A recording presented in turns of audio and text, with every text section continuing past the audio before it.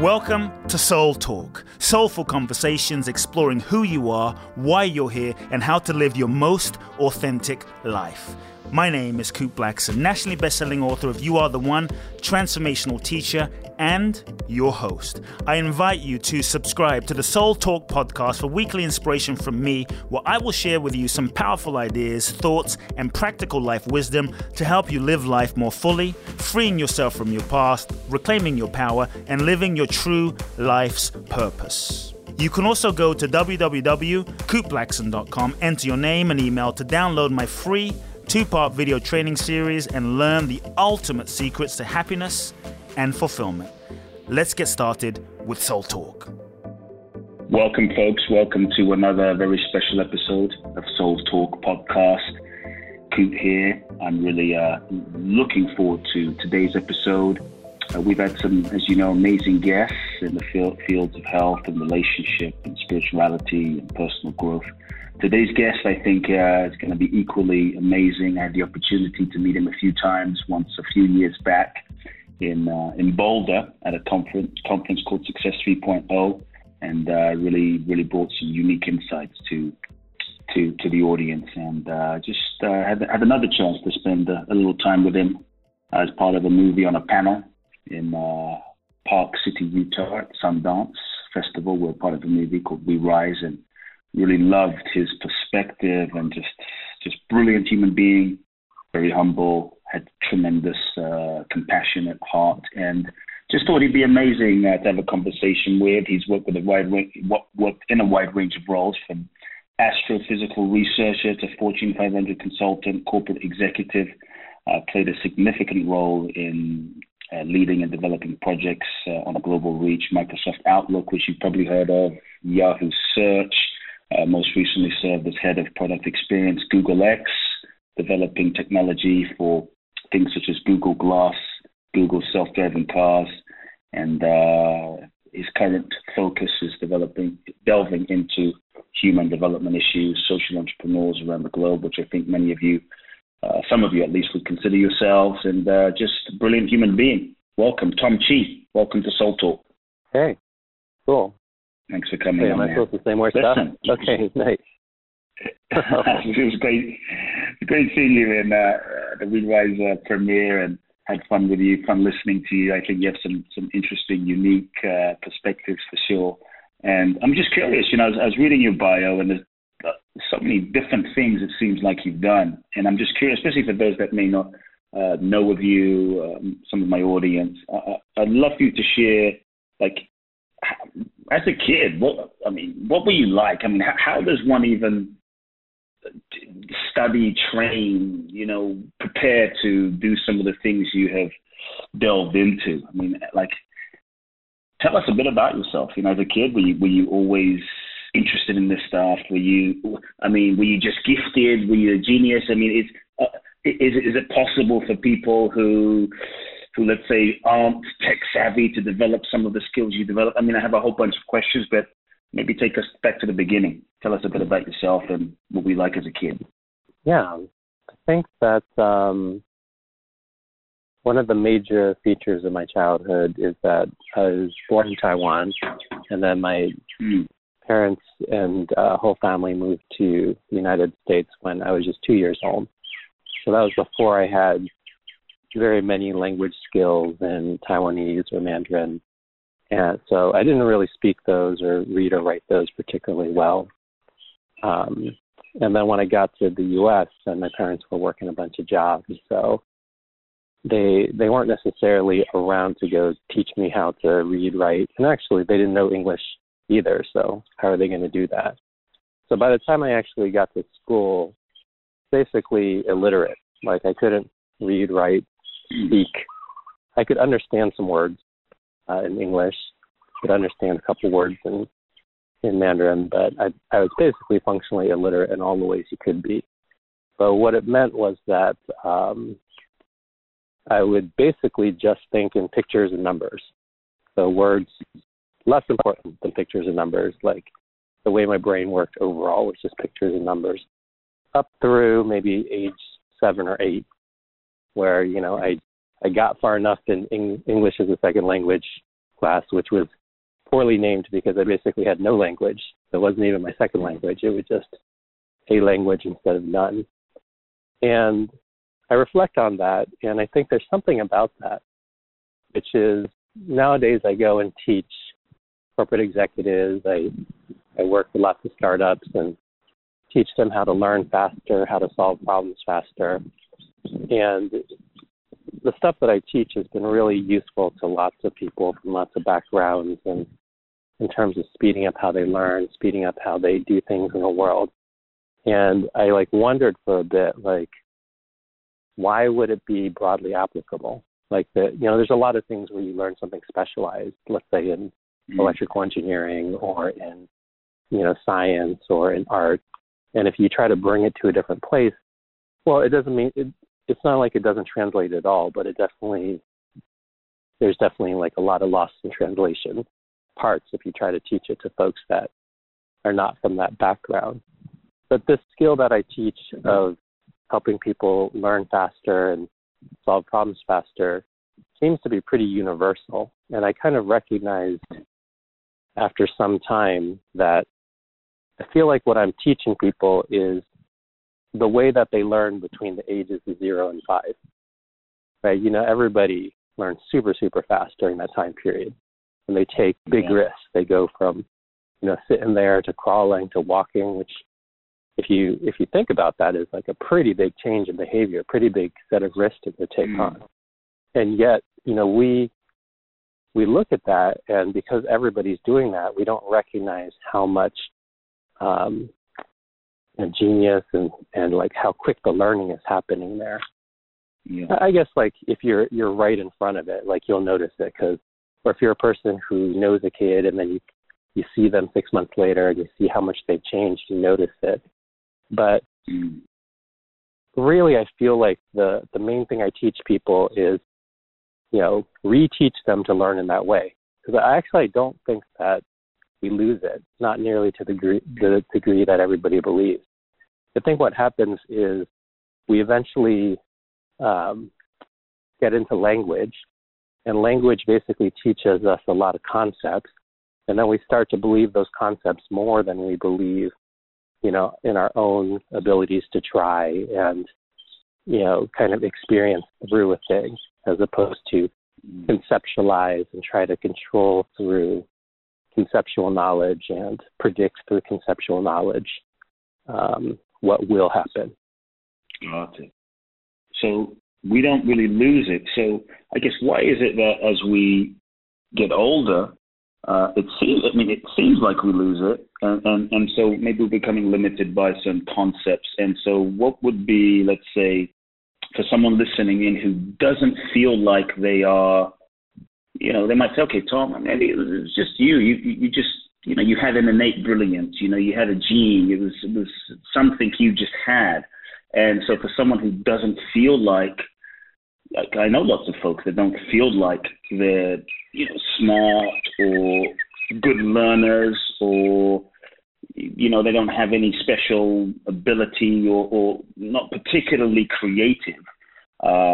Is there, or are there, and what are some of the things that person can do to begin, accessing some of that creativity, that openness, that ability to learn? As kids, we're curious, we're available, we're open. So I'm curious what someone who feels that they're not creative or great at learning, what they can do. What are some of the steps that they can take? I think a lot of it is really, kind of foundational. Where is specialness located? I guess there's a idea that there's the specialness that's inside of you, and some people have it and some people don't, and that sort of thing.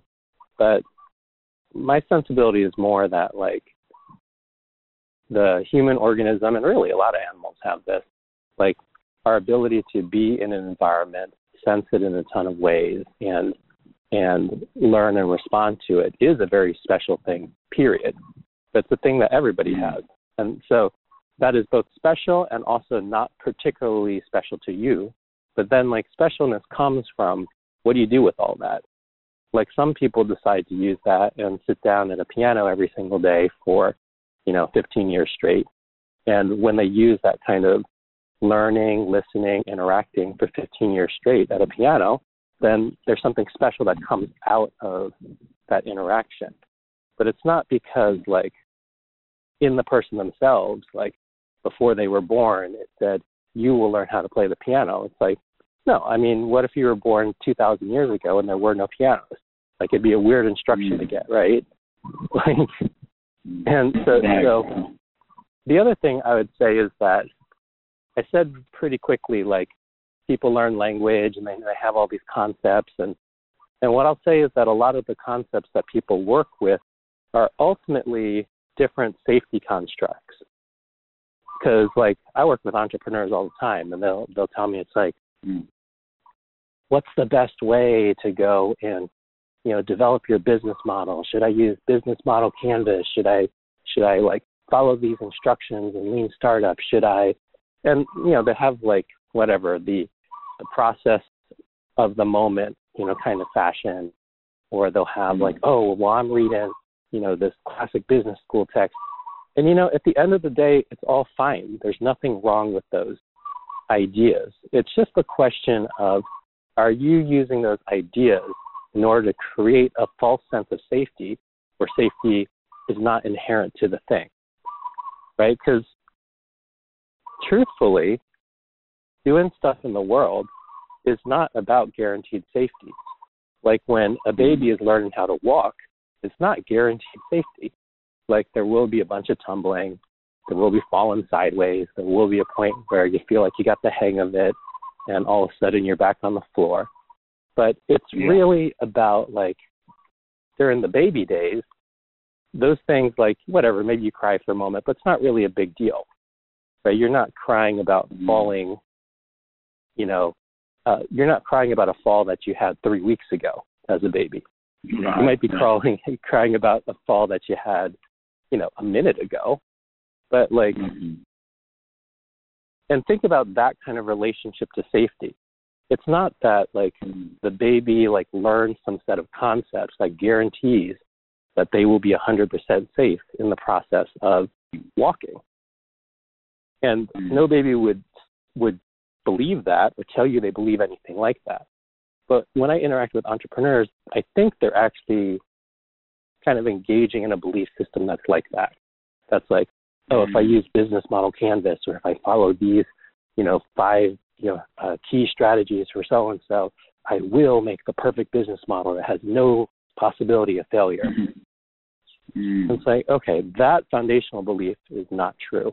And actually your work seems to be primarily about the guaranteeing of safety, as opposed to what doing business is ultimately about, which is like the expression of possibility. Right? You got to get out there, express a bunch of possibilities. Some of those possibilities are going to serve people really well and potentially be profitable. And some of the things are not going to serve the world well. And when they don't serve the world well, it's kind of like falling down. And when you fall down, you can be crying about something that didn't work well 3 weeks ago. Or, you can experience it, kind of feel bummed about it for a day or two, and then get back up and start trying to walk again. So really when I teach people, it's really much more about that internal sensibility of like, no, let's just get back up and try to walk again. I'm not going to guarantee that your next experiment or your next trial is going to be the one.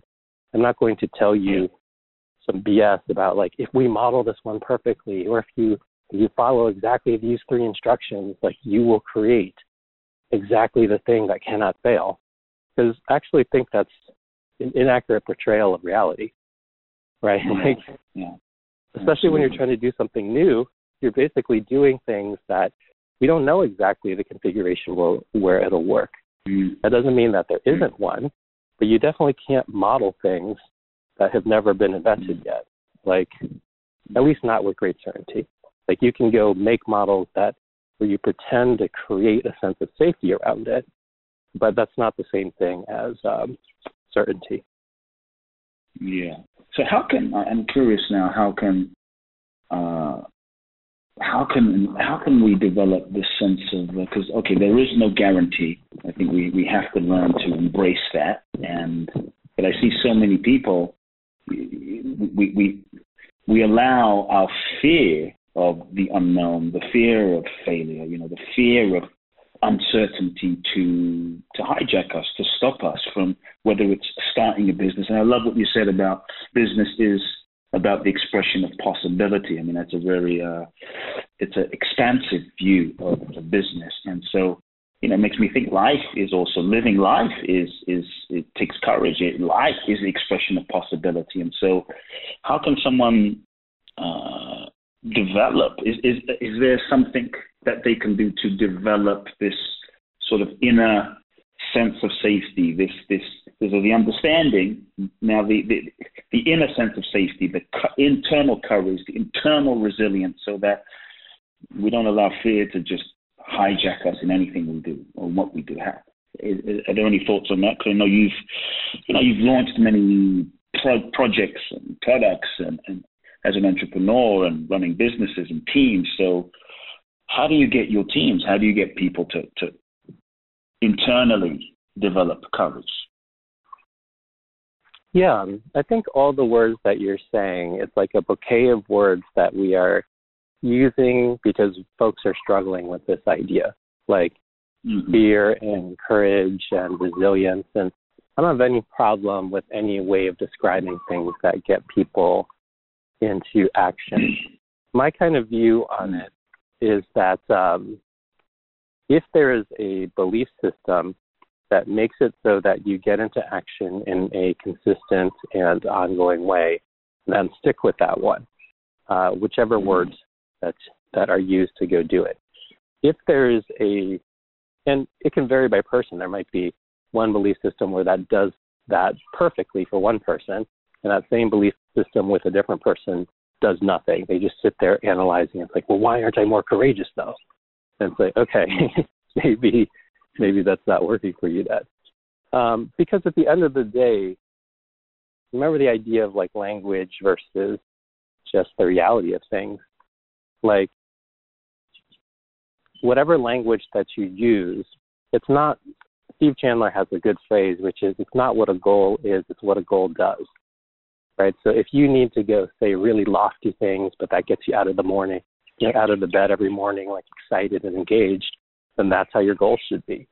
If saying really lofty things actually intimidates you and makes you scared of doing anything because you've set the bar so high, then set really basic things where it's like, here's the 3 things on my task list for today.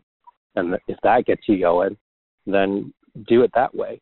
And same sort of thing around language and systems and all that sort of thing. If there is a way of looking at the world through the lens of courage or through the lens of overcoming fear or through the lens of what have you, where when you look back at the last 2 weeks, it has gotten you into action over and over, then you should stick with that one.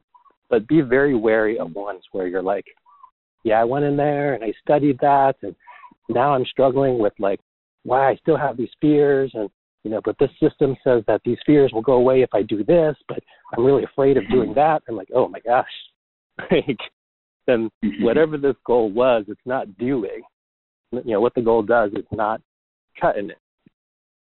And I know this might sound like a cop-out answer, but I think it's realistic. Like the reason that there's so many teachers with different systems is that different teachings hit people's psyche in different ways, because there's such a broad, beautiful variety of psyches in the world.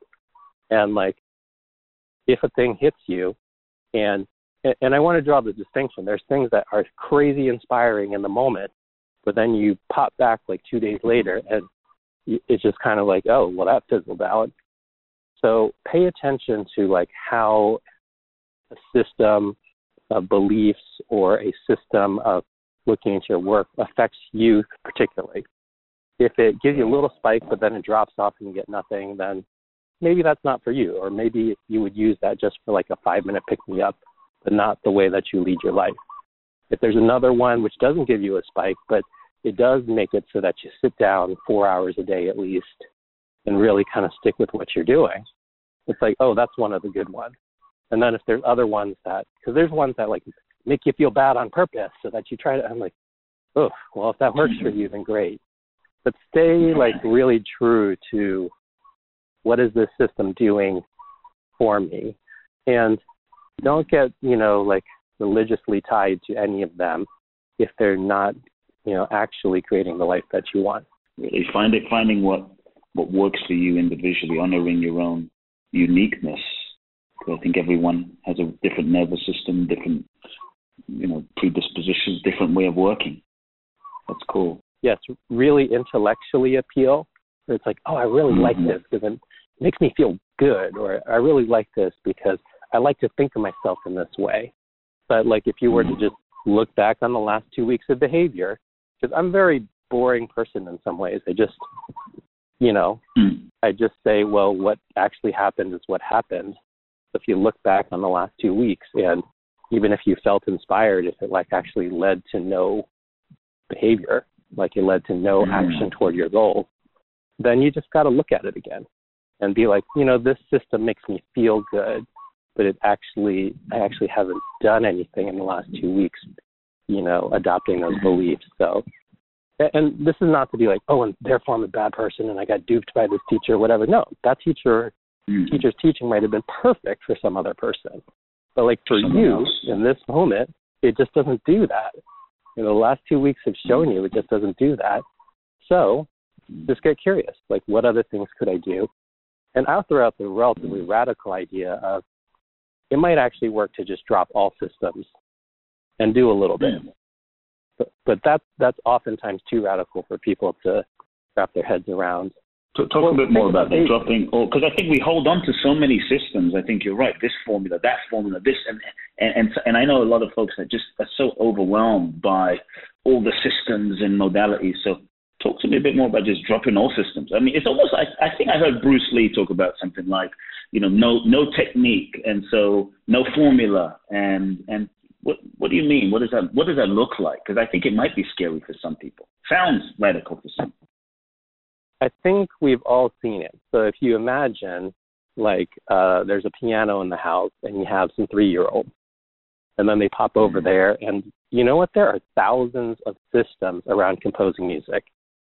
And I'm a person who composes music and spent a lot of time, like, being in different kinds of bands and stuff.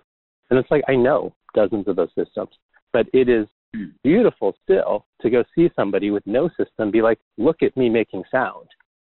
And actually interesting things start to come out.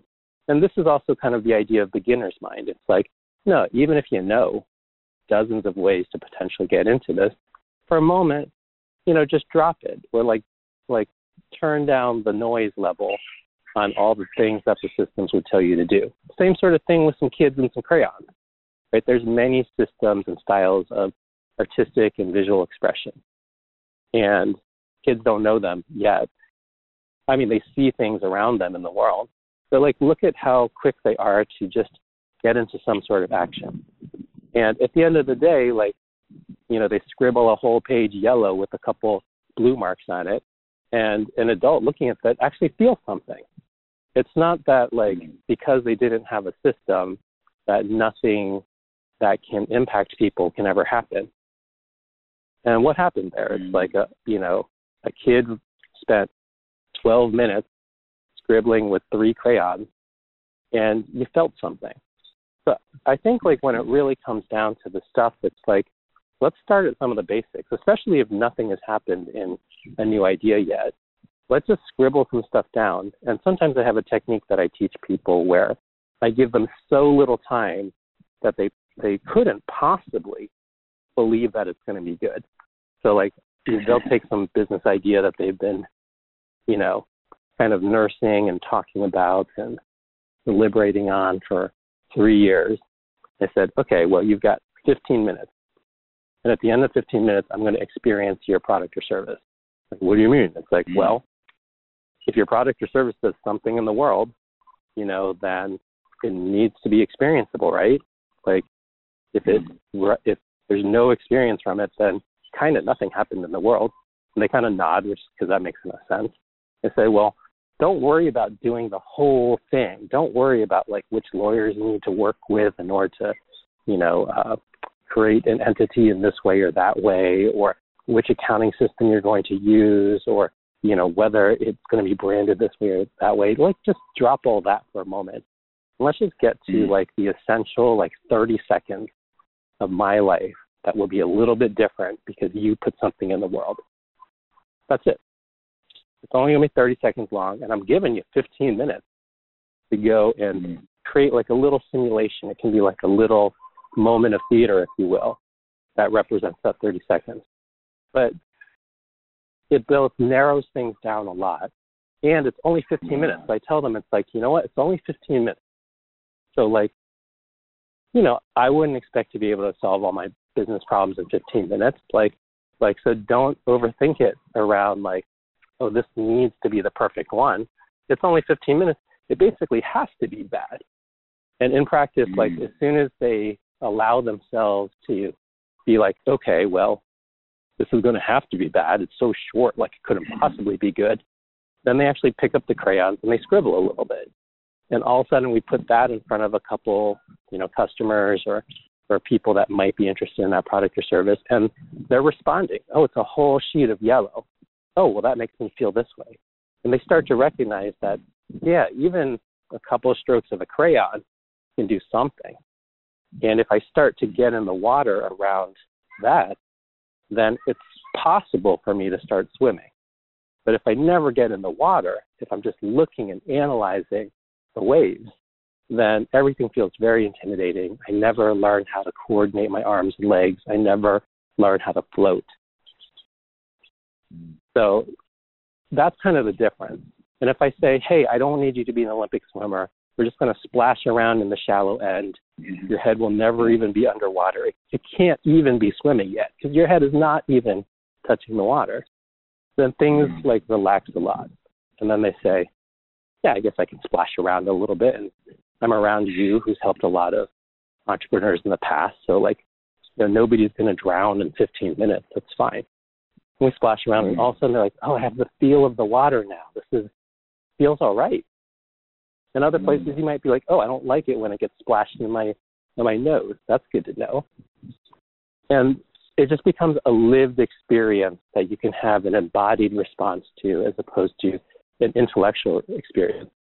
In Buddhism, there's the sensibility of first darts and second darts. So there will be, and physical experiences always limit themselves to first darts. If you go and stub your toe, then, there might be some pain associated with it, but it's not infinite pain.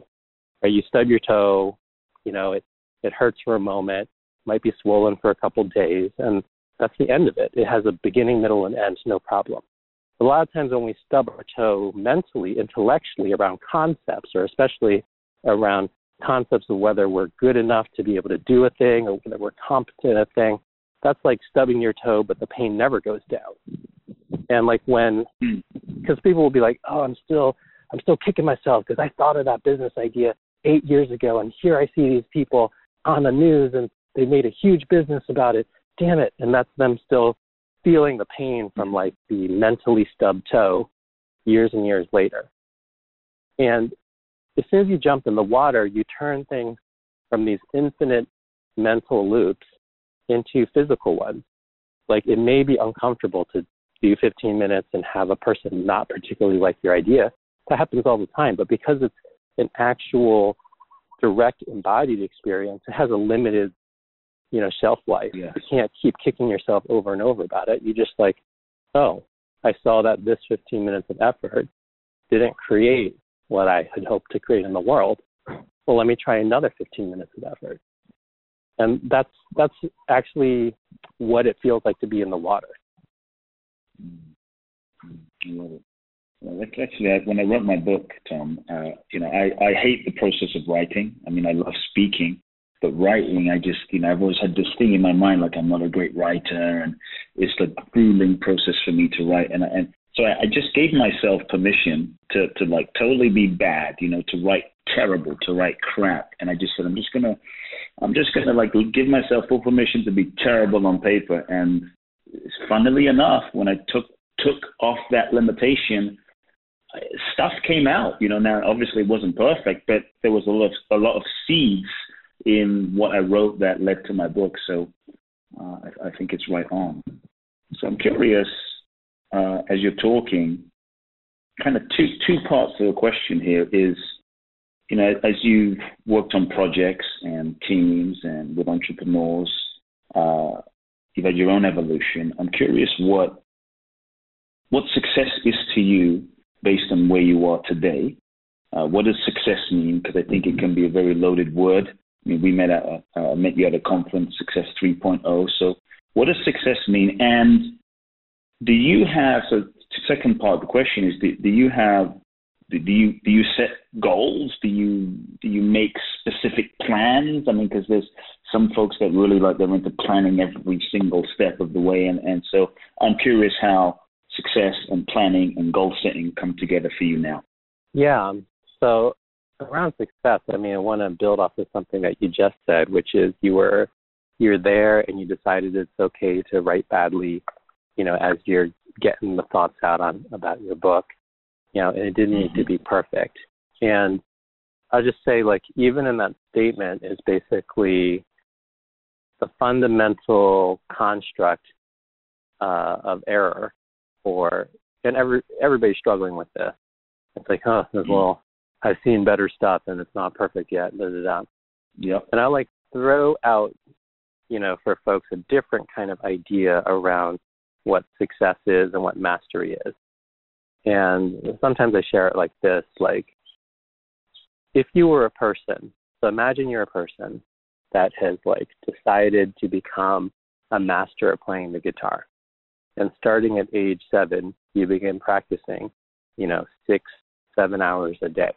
And you do it every single day for years and years. And next thing you know, you're playing shows. And next thing you know, you're writing your own songs. And fast forward, and you keep up this practice. You started at age 7, let's say. Now you're age 84. And it's literally the last days of your life.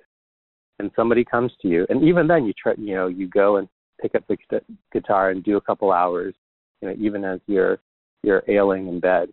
If somebody came to a person like that after an entire life of dedicating themselves to the guitar and asked the question, wow, you've played so many styles and you've written so many albums and you've had such an influence in the guitar world, you've learned so much, more than anyone that we've seen in these, in the past few decades. Is there anything more to learn about the guitar? Then a true master, would say, there's an infinite amount more.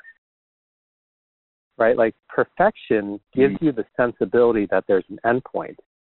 Mastery is the deep understanding that there is no endpoint. That what it means to be a master is to go continue a process of devotion, right? That person devoted a large part of their life. And really anybody who decides to get on the path of mastery, because I think even the word, people feel like mastery is an end state. Well, you're a master now. Oh, you have, whatever, you are. And it's no, if you're saying I've achieved mastery now, or I am a master now, you are misunderstanding what mastery is. Right? Mastery is not an endpoint. Perfection we pretend that perfection is an endpoint. No. The people that are the best in the world at a thing, you think about in any discipline, whether it's playing the guitar or designing, clothes or expressing yourself artistically or expressing yourself through business, you look at any of those people, the reason that we continue to look at them is they have deep devotion to that discipline. They are going to continue coming back. And some of the things will be hits, and some of them will be, look, I worked on Outlook that was used by 250 million people.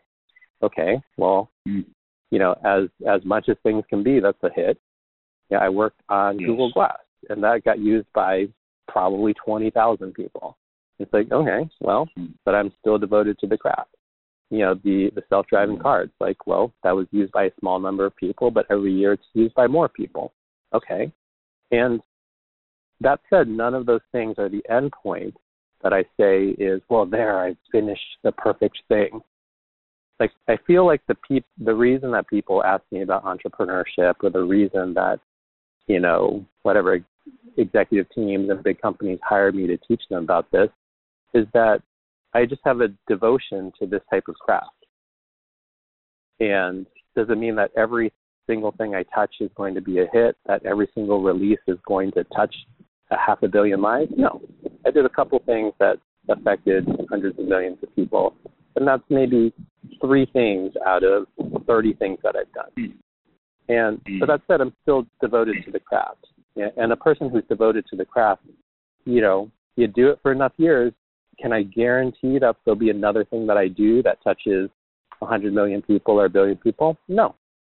Just like a person that like is devoted to the craft of playing guitar can't guarantee that they're going to play a sold-out stadium show for 80,000 people, you know, within the next 5 years. But they can, and this goes right to the point around success and goals, they can say that for sure, for the next 5 years, I will be deeply devoted to this craft. And I'll tell you for sure that if you're deeply devoted to the craft, more will happen for you in it than if you weren't devoted to it. If you said, well, I'm going to play it, and if I don't get any success in the first 2 months, then, you know, it's probably not for me. Like, yeah, think about how a person sounds after playing the guitar for 2 months. Yeah, I agree. I love the word that you're using, devotion, you know, because I think that's a key. I mean, I think in devotion is a level of surrender, you know, is a level of heartful surrender. And thing I'm hearing is if you're just attached to the outcome or the result, like mastering an instrument in 2 months, likely you will give up. And so I think that's right on. I mean, when I was a kid, Tom, I actually took on the study of saxophone. And I was not devoted to the craft. I wanted to get the girls, and after 2-3 months, I gave up because it was way too difficult at age 13. You know, so I think that's a really key distinction: devotion. And it's valuable to go ask yourself, like, what craft you will find yourself devoted to. And I feel like people kind of, you know, a lot of times they want to like pre-choose it based on goals that they have. In your case with the saxophone, well, I want to go get these girls. In other cases, people are like, well, I want to get into business because I got to make this money and da-da-da. It's like, well, you recognize that the making of the money is not the craft. You also recognize that the getting of the girls is not the craft of playing the saxophone. And to the extent that the thing that you want to realize in your life is actually not the craft itself, then there's just going to be some tension there. I'm not going to say that no one has ever achieved it, you know, starting with a goal like that, but it's you're kind of swimming upstream a little bit if that's the case. Now, if the reason that you decide to spend time with music is because when you spend time with it, it transports you. That, like, as you get into that craft, like, you know, on days that it sounds beautiful, it's something transcendent. And on days that it doesn't sound beautiful, it still challenges you and grows you in a way that you feel is deep and meaningful to you. Then that's the person that's going to stay with that craft. Like, over my life, I've written about 800 songs. And am I a famous musician? No. Have I played in a bunch of bands and really enjoyed moments of deep connection through playing with other musicians and writing songs for causes that I care about, or even my own projects? Absolutely. So I feel like I've had a life in music, even though I haven't had enormous monetary, you know, response in music. And that's great. Like, I will stay dedicated to their craft. And a beautiful thing that's possible for me because of that devotion to the craft is I wrote enough songs every year that I can actually go and almost have a journey through time by picking a particular year and listening to the 14 songs I wrote that year. You know, whatever, going back to age like 13 or 12. I didn't write that many at age 12. I think I wrote 2 songs at age 12, so we won't count that yet. But, like, you know, I can basically kind of dial back to any moments in my life and re-experience it through the lens of what my music was in that year. And I think there will be devotions that you have like that where it's ultimately for you. And maybe my music, I guess some of it, like I've used, some of my music has been used to score films and video games and you know, my own projects. So some of those got commercially used. But in the grand scheme of things, it's like, have I ever made a huge amount of money in music? No, not relative to any of the other things. So, but I have a devotion to it where you look at that and you say, that is a devotion that I want to have as part of my life, whether it is monetarily lucrative or not. And there'll be other devotions that you have that are the ones. So I am devoted to teaching people this practice of being able to innovate, learn quickly, you know, really touch into how powerful and expressive their minds and their kind of embodied ways of creating can be. And that is another type of craft that I have a deep devotion to. But in the practice of doing that, that one is monetarily lucrative. So I feel like, and you can just accept the things for what they are, because I feel like what happens is people like happen onto something like music. For me, it's something like music. Other people, music is really lucrative for them, and that's great. But they happen onto it, and it is part of their devotions, but it's not lucrative. And they're like, I need to make this into something that it's not. Right. And that's a very painful place to be around your devotion. Yeah.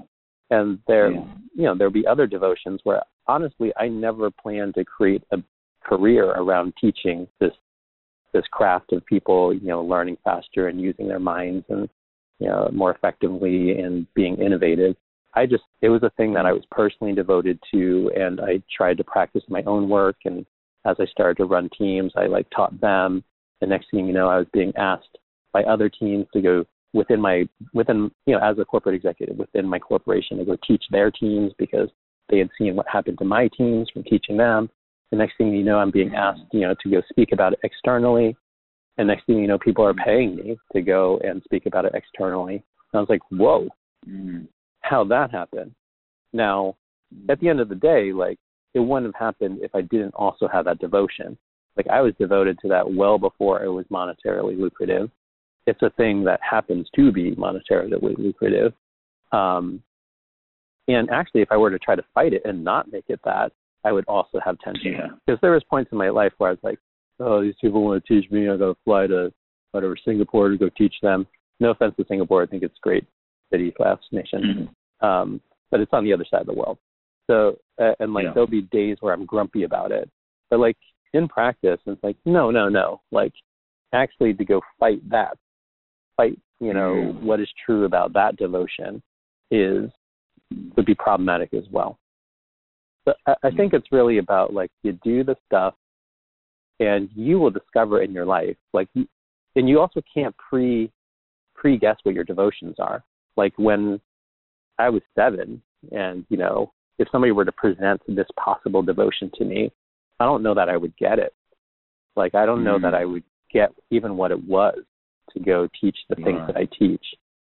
So this idea where it's like, oh, you'll just know your passion, you'll just know your bliss, it's not true.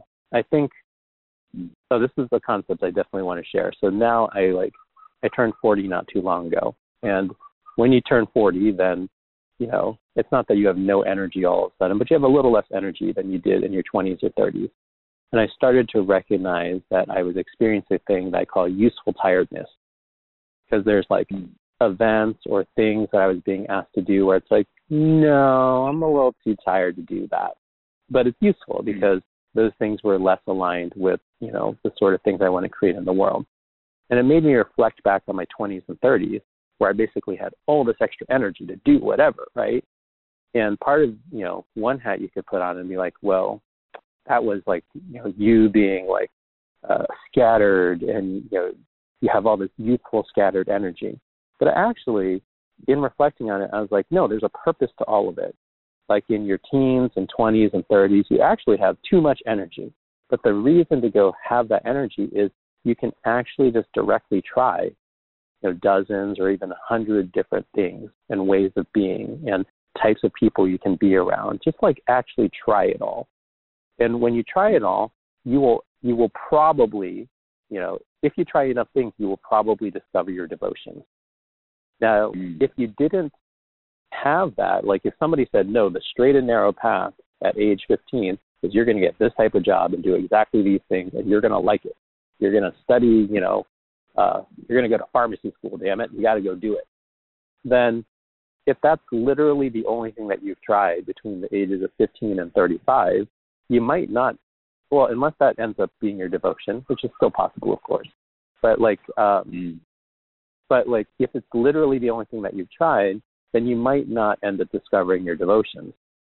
If you allow kind of a little bit of leeway in those decades to just give everything a shot, give everything a couple months shot, there'll be a bunch of things where you're like, no, I'm not going to stay devoted to this, and that's all right.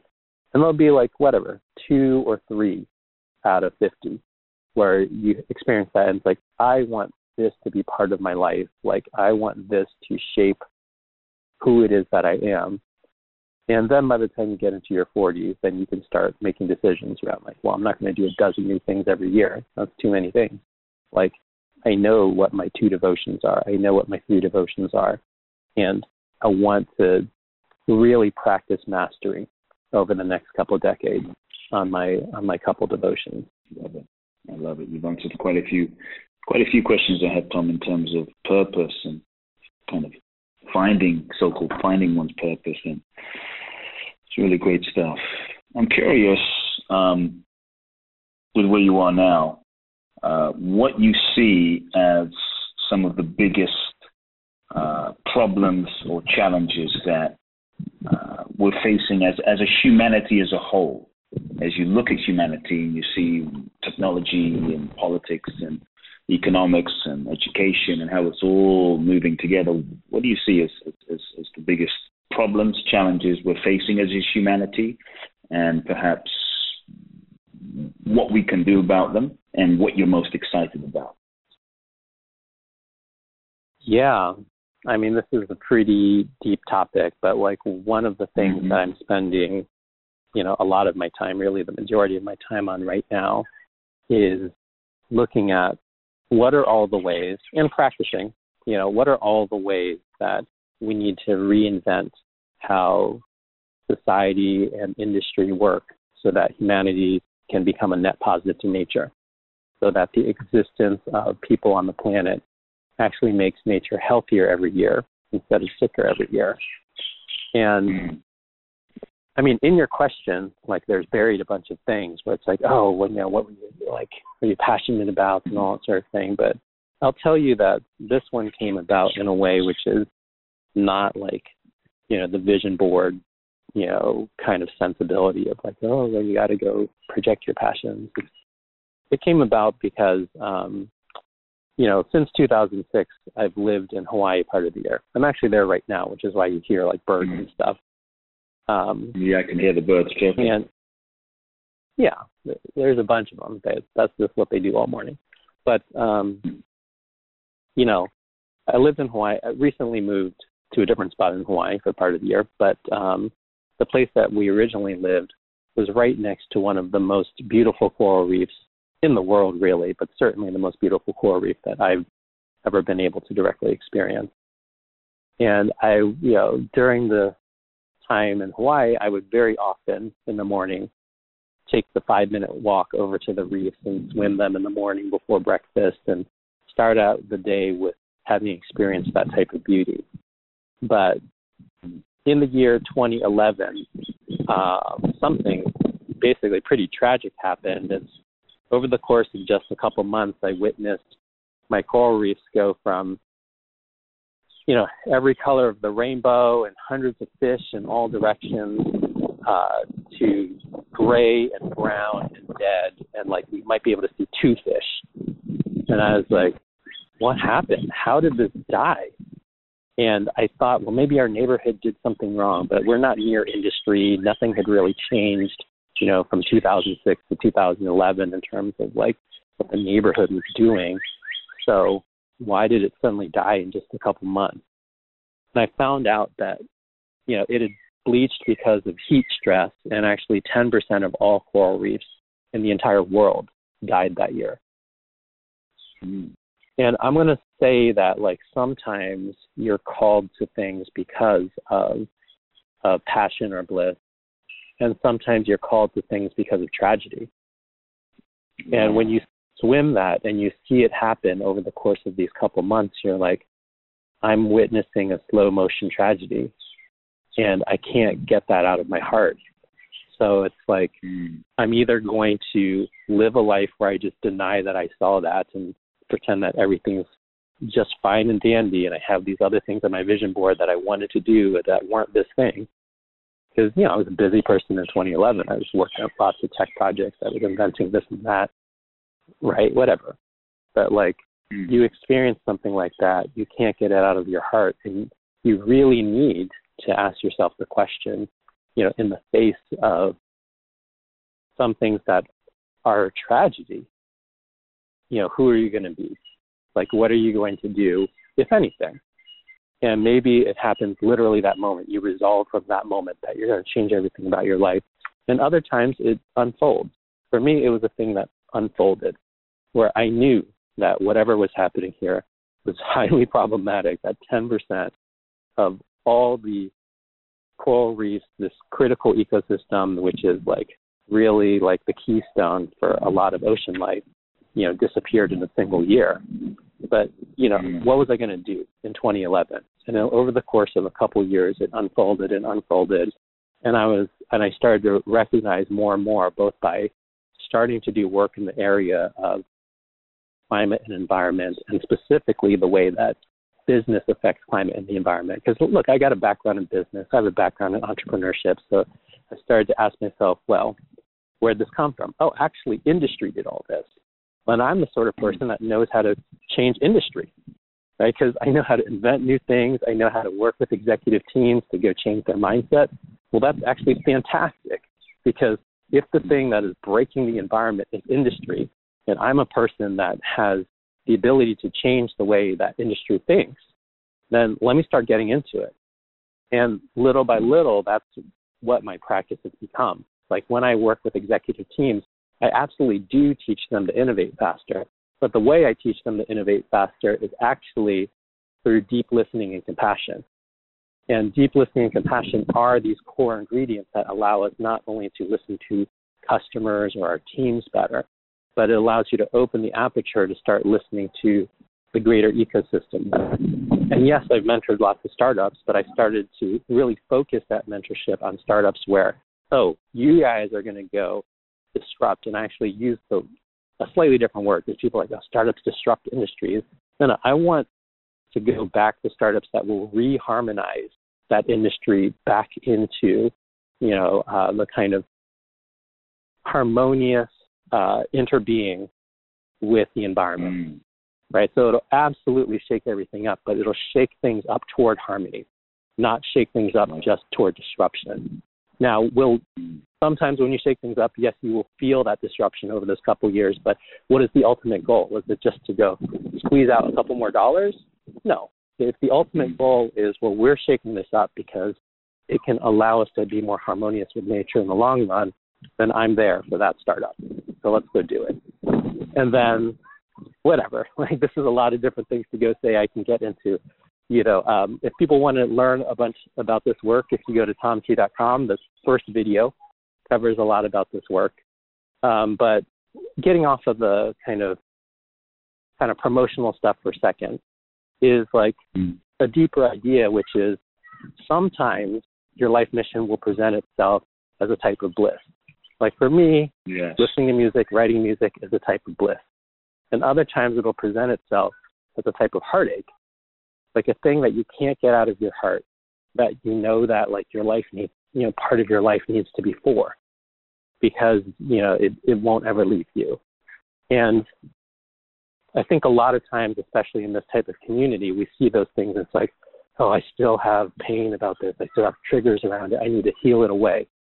It's like, no, actually, maybe healing that is the process of deeply engaging it. of like making the world, engaging with the world and making a world where less of that happens. Maybe that's what it means to heal it. Maybe the healing process is not a fully internal one. I like that. Maybe the healing process isn't a fully internal one, but actually through engaging the world, we actually heal not only the world, but ourselves in that process. Beautiful. Yeah, and actually, maybe part of your mission is not that, I'll heal myself back to 100% and then I'll be a whole person again and blah, blah, blah. Actually, maybe part of the reason that you're here is you experienced the pain like that. And in that part of your life, it brought you from 100% or just not knowing where you stood down to 30%. And in the process of re-engaging in the world and trying to go and contribute what you can to it, you move from 30%, settled with it, to 55% settled with it, and you never completely heal. You never look at that. On your dying day, you don't look at that and say, we finished it all, right? Yes.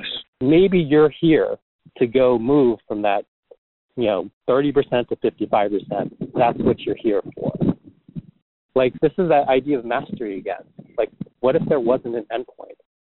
Actually, I feel like I am so committed to doing this work where humanity becomes a net positive to nature, and also very much okay with the idea that by the time I die, we might have gotten 2% of the way there. Because right now we're pretty negative to nature, right? And it might actually take us 200 years or 1,000 years to be the sort of civilization that because we're here, every single year nature is healthier and enriched. It might be a 1,000-year push. And if my entire life, goes and contributes 2%, 3% to that goal, then that's maybe what I'm here for. Beautiful. Folks, we're listening to this interview with the amazing Tom Chi. I'm taking lots of notes. And just as you're listening in, folks, I would love for you to think about, what are you truly devoted to? Throughout the last few moments of this interview, Tom, that's a word that has stuck out for me, because as I reflect on my life, my work has never been it's been a devotion, and through ups and downs, it's the devotional aspect in terms of the deeper motivation that has kept me going. And so, folks, what are you devoted to? What are you willing to devote to? What are you willing to be devoted to? Tom, I feel like I could speak to you forever. I mean, there's so many questions I have, so many we've answered, so many more. Would love to have you back on but just for the sake of the time. You shared a lot today. I would love to ask you just to sit with a final question or two, and one of those is a simple one, but take it where you want to take it. If there were three, let's say, based on your life, everything you've lived till now, if there were three key life lessons that just as a human, as a man, as a soul walking this planet, that you've learned, three life lessons you've learned, that if these were the only, let's say, three things you could pass on to the next generation, Tom Chi wisdom, to your children, their grandchildren, and on, that you feel would evolve the next generations the most in terms of thoughts, ideas, principles, life lessons, what would the three key life lessons be? I mean, building off of what we were just talking about, one lesson is that your tragedies don't break you. Your tragedies are the things that connect you the most deeply to some of the most fundamental experiences of being human. And they're an invitation for you to both fully experience humanness and also do something that helps to change what it is possible for humanness going forward. And that's really abstract, but, there was a time, and we still have some people that are in this state, but there was a time where even like the patricians in Rome thought that slavery was just. And there was many centuries, millennia of people that lived lives enslaved, a type of like personal tragedy. But they were experiencing that also partially so all of humanity could wake up. And they're experiencing it also part of a process of developing, a type of resiliency and perspective, and a thing that we still draw from, right? Like, why do so many of the arts come from people that had been enslaved? It's not an accident. Yeah. So I think we need to reframe what tragedy is. Yeah. Like, we look at tragedy and like, oh, it's so bad for you. And it's like, no, that's just too small a lens. Like, this tragedy connects me to where humanity is right now.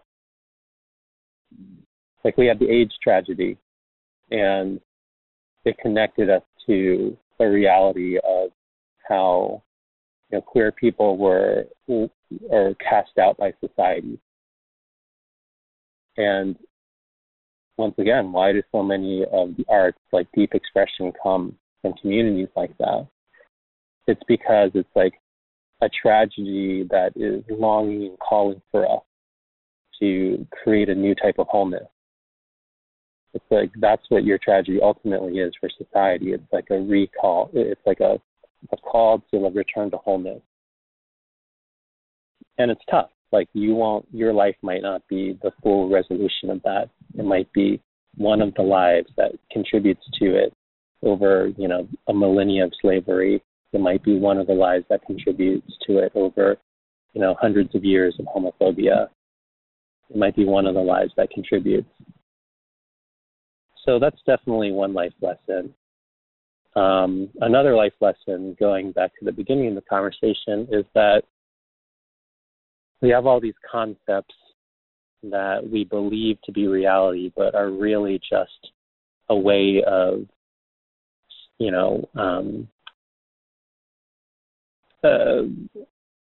convincing ourselves around safety.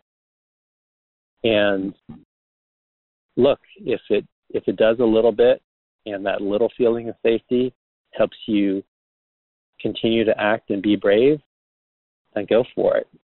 But if you find yourself doing mental gymnastics and, spiraling and all these curly cues around the right concept that will solve all your problems so that you can be totally safe as you go and try things in a world where not everything is guaranteed every moment, then that's an easy way to get lost. And sometimes just having less of that, sometimes just picking up the crayon and asking yourself, what is the simplest form of being in this, getting in the water? If you picked up the saxophone and the very first thing was like, hey, we're going to play Coltrane. You're like, well, I don't know. It's like, well, maybe if I give you these mental constructs and rules for it, then you'll be able to jump in and play amazing jazz. You're like, oh, I don't know. Those are things that keep you out of the water. Like, what you really want is like, let's make a sound. If we can make any kind of sound, we're in the water. And like, and really maybe this goes to the third lesson, which is earlier in your life, and whatever, even if you're 70, you want to reinvent yourself, this is great too.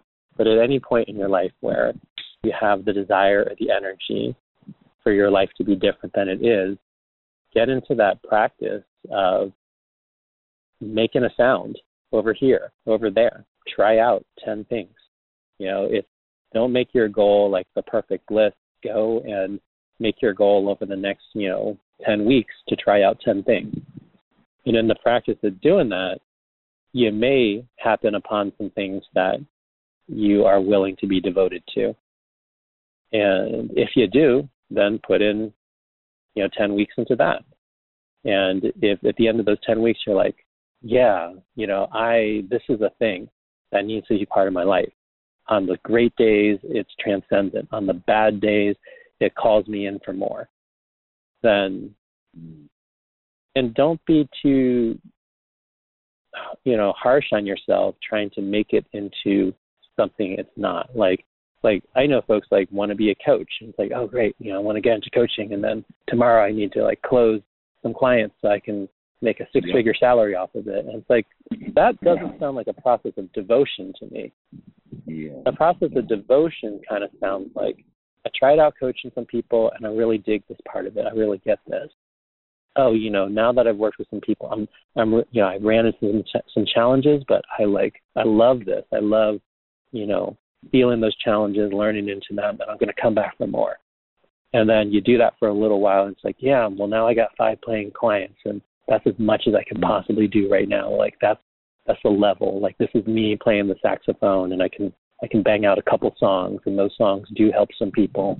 I'm not going to tell you that I'm an expert at anything. I'm not going to write a website that claims all that.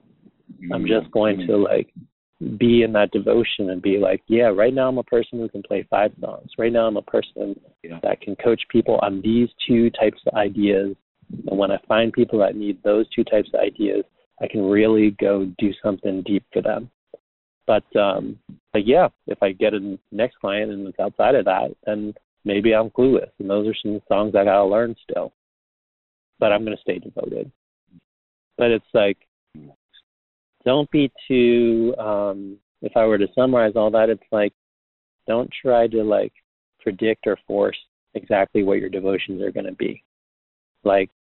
In points in life that you really want to go and change, there's a thing that I teach, which is possibility is the opposite of identity, right?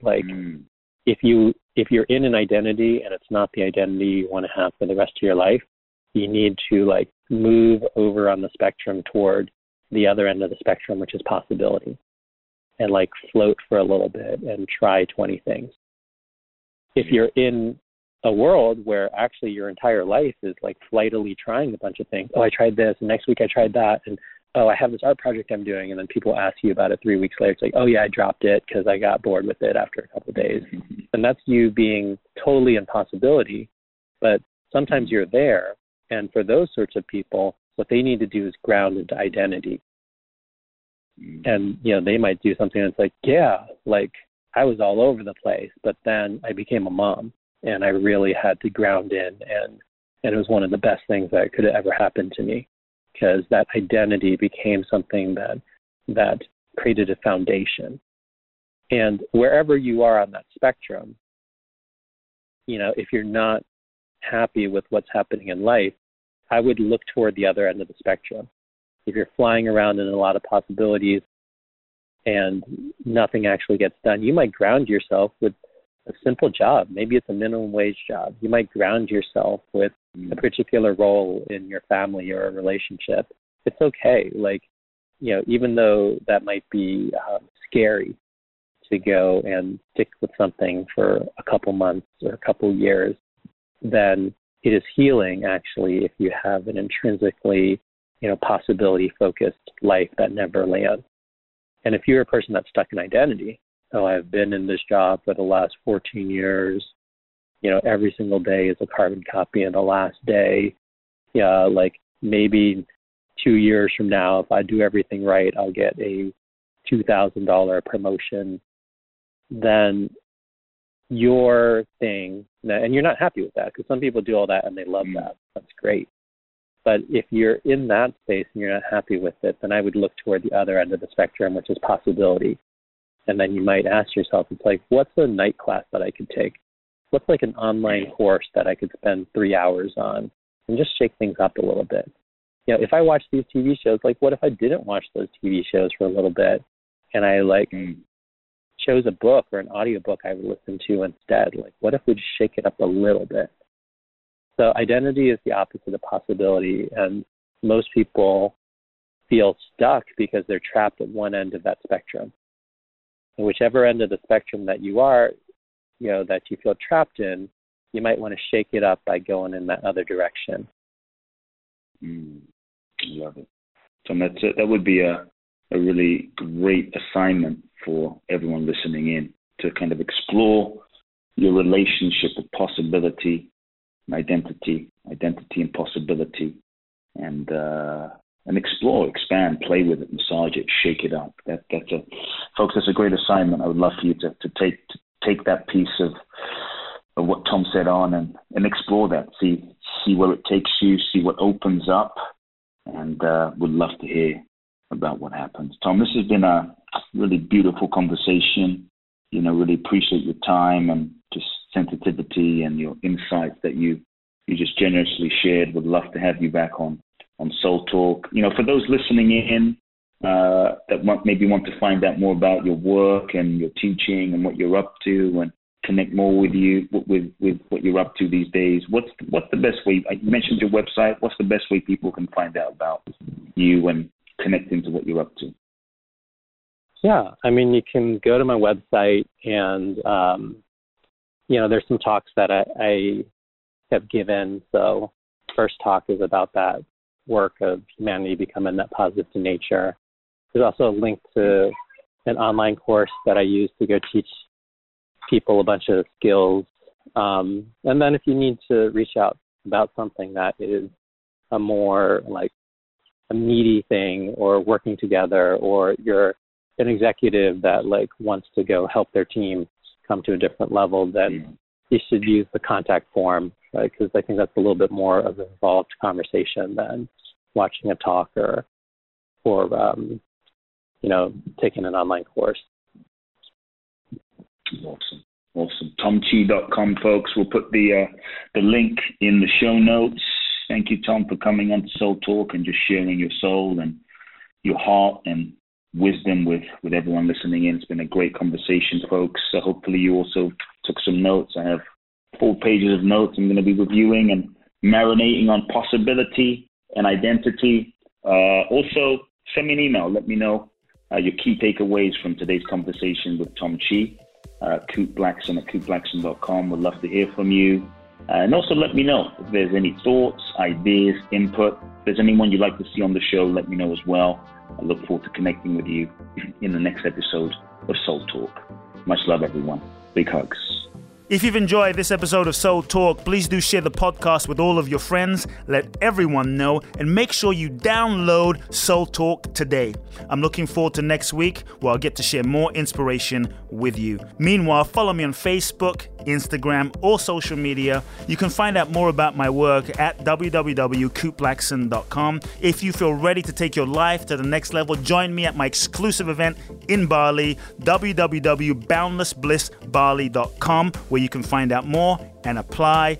Also, make sure to remember to download my free 2-part video training series and learn the ultimate secrets to happiness and fulfillment at coopblackson.com. Sending you all big hugs and love now.